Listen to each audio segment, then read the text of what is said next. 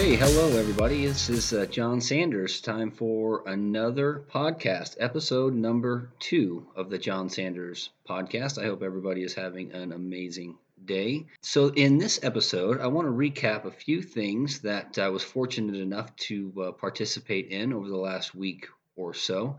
Had a really eventful or jam-packed schedule over the course of the last week or so, and one of the things that stood out for me was I had the opportunity to attend the Be Different conference in San Diego at the Hard Rock Hotel. It was a really cool venue. They did a great job in hosting over 400 real estate professionals from really around the world. I mean, there were some from Canada. I spoke with somebody that was from Miami.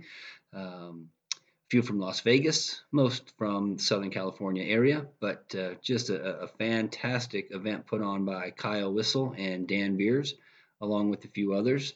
I mean, the guest list alone was just jam-packed. So we had Tristan Uemada, the creator of Lab Coat Agents. He kicked off the event and shared some great content. We had Xandra Uola talking about mindset, very productive agent in the Southern California area. Sarah Kalki was another. She joined us from Canada and shared some fantastic mindset tidbits, if you will. Laura Berry, who's done over $1 billion of luxury sales in the Rancho Santa Fe area, shared some information. But there were three that really jumped out to me, and I'd love to share just a little bit about what they shared while on stage. And the ones that jumped out to me was James Harris, who, I've never watched the show $1 Million Listing, but this guy was very impressive, and I'll get into that in just a bit.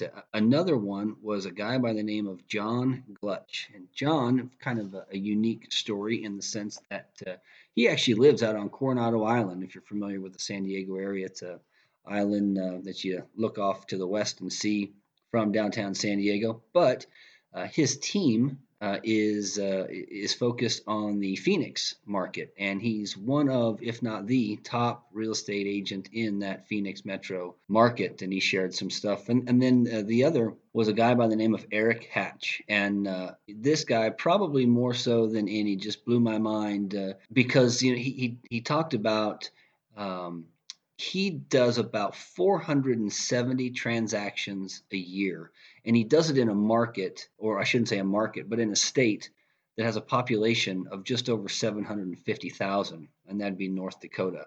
And then the keynote was John Cheplak. So John is a coach to many of the industry's elite. And this guy's a dynamic guy. He does not hold anything back. He says it just as it is.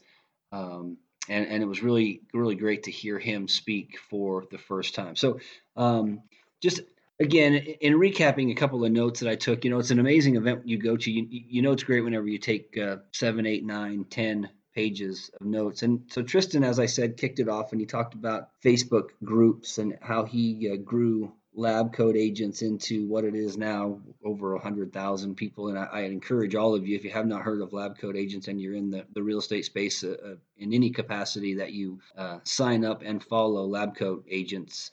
But talked a lot about creating a group, how the reach would occur, just so much about how you brand it, how you build a team, the content you post, and then how you align yourself. But he shared some really good information. And then not long after, Eric Hatch came up, and he talked about how he and his team generate their business, how they find their clients, right? They talked about past clients, they talked about sphere of influence, they talked about low-hanging fruit. And to them, low-hanging fruit was essentially anything that costs you money, anything that you pay for, any leads that you pay for, that you reach out and get. And then number 3, and you hear this time and time again from those that are most successful in the real estate space, but long-term nurtures. So all the things that they are doing to nurture their clients long-term, to be in a position that when they decide to make a real estate decision, that Eric Hatch and their team are who they're thinking of. So I love a few of the quotes that he shared. And one of them I really like. He said, people don't want to be scripted to, they want to be communicated with. And it's not to say that scripting is not important, but it's really to say that they want to be communicated with. They want to be talked to. You can do it in your own way. It doesn't have to be scripted. It's just planned. Um, and then he shared a book. I bought it and I've started to read it. I started reading it on the plane ride back. But he wrote a book and it's called "Play for the Person Next to You: A Guide to Servant Leadership." Eric's past life, he was actually a youth pastor, and one takeaway that he did that I thought was so impressive was he called up 4 volunteers onto stage, Dan Beers being one of them. So he brings 4 people up on the stage, which in and of itself is tough, right? We've all been there where some speaker asks for four volunteers, nobody raises their hand. But anyway, these 4 guys go up there, and so when they get up there, Eric says, "Okay, this is what I want you to do. We're all going to do, or you 4 are all going to do a plank for 3 minutes." And the guys are kind of looking at each other like, "Are you kidding me? We're going to do a plank. We're going to do a plank for 3 minutes." And so they all get down on the stage and they start planking. And all 4 did a full plank for 3 minutes. Now, I couldn't have made it 45 seconds, let alone 3 minutes. But the concept behind what Eric was trying to prove is that you push yourself a whole lot farther when you have kind of skin in the game, if you will, or when others are watching, or when there's a scoreboard, so to speak, and you're encouraged by others. And it was this idea of teamwork and not letting your partner down or letting your coworker down. And he got into a little bit more about why that was so important. And it obviously translates over into many different industries. But that was so powerful. And then afterwards, Dan Beers shared how he had never done a plank for 3 hours. I think he said that the longest he had ever done a plank was about 2 minutes. I think I just said hours, but he had never done a plank for 2 minutes, and he pushed himself through for one full additional minute because again, people were watching. And he was up on stage in front of everybody. So it's amazing what you can do, what you can set your mind to, what you can push through, and what you can achieve when you're doing it for a much bigger cause than just yourself. The next guy that talked was John Glutch, and I mentioned him in the intro. John is a guy that lives on Coronado Island, but runs a team in the Arizona area. And this guy has built an entire business on the wow. He spends over $150,000 a year creating experiences, buying gifts, treating his clients unlike any other agent in the space. He's constantly, in fact, he has somebody on his team that, if I'm not mistaken, the title was Director of Wow, and it is her job to identify all the different wow opportunities that are out there to take care of their clients. So if they post on Facebook that they're attending an event, they would send them a gift, or maybe it was a birthday, they send them a gift, or maybe there's an unfortunate instance in the family, they send them flowers, or they send them cards, or they drop off this, or they drop off that. And it was over and over and over. And I was just sitting there going, man, this is so powerful. He used an example, and I'm going to butcher it a little bit, but he used this example of, say you're a mom and pop restaurant and you have a couple come into your restaurant. They sit down there, you give them a menu, they're ready to be served. And instead of taking great care of them and giving them a wow experience, you're out in front of the restaurant handing out more menus to more people, more menus to more people. And instead of taking the order, giving them the food, giving that wow experience inside, you're constantly trying to give out the menus, so to speak. And I found that to be powerful because there's no doubt about it. You need to be prospecting. You need to be identifying ways that you can generate more business. But that being said, there's also people that you have done business with, that you've closed transactions with, that you could be servicing and nurturing and loving on them to generate more referral opportunities. He talked about always be listening and identifying wow opportunities. But that was just, again, it was just an amazing opportunity or amazing thing that he shared And that's one thing that I'm going to try to incorporate into my business a little bit more is just having that wow business. And then we got to James Harris, right? So if you watch the $1 Million Listing, you know James Harris. I unfortunately have never watched the show, but I'm going to try to tune in, or at the very least set my DVR to record it the next time it's on, because uh, this is a guy that he shared a story how he basically got into real estate in London at the age of 15 and a half. He walked into a real estate office, he talked with somebody, and for the next 12 months, all he did was door knock. He says he's been spat on, he's been thrown off of doorsteps. There was nothing that has not happened to this guy. And the biggest takeaway for me with him was that he still to this day door knocks, but he door knocks in Beverly Hills and he door knocks homes that are $6 million. He shared an example of a transaction that he created through, he had a buyer looking for something and he literally door knocked a $6 million home, told them all the reasons that he had to sell their home.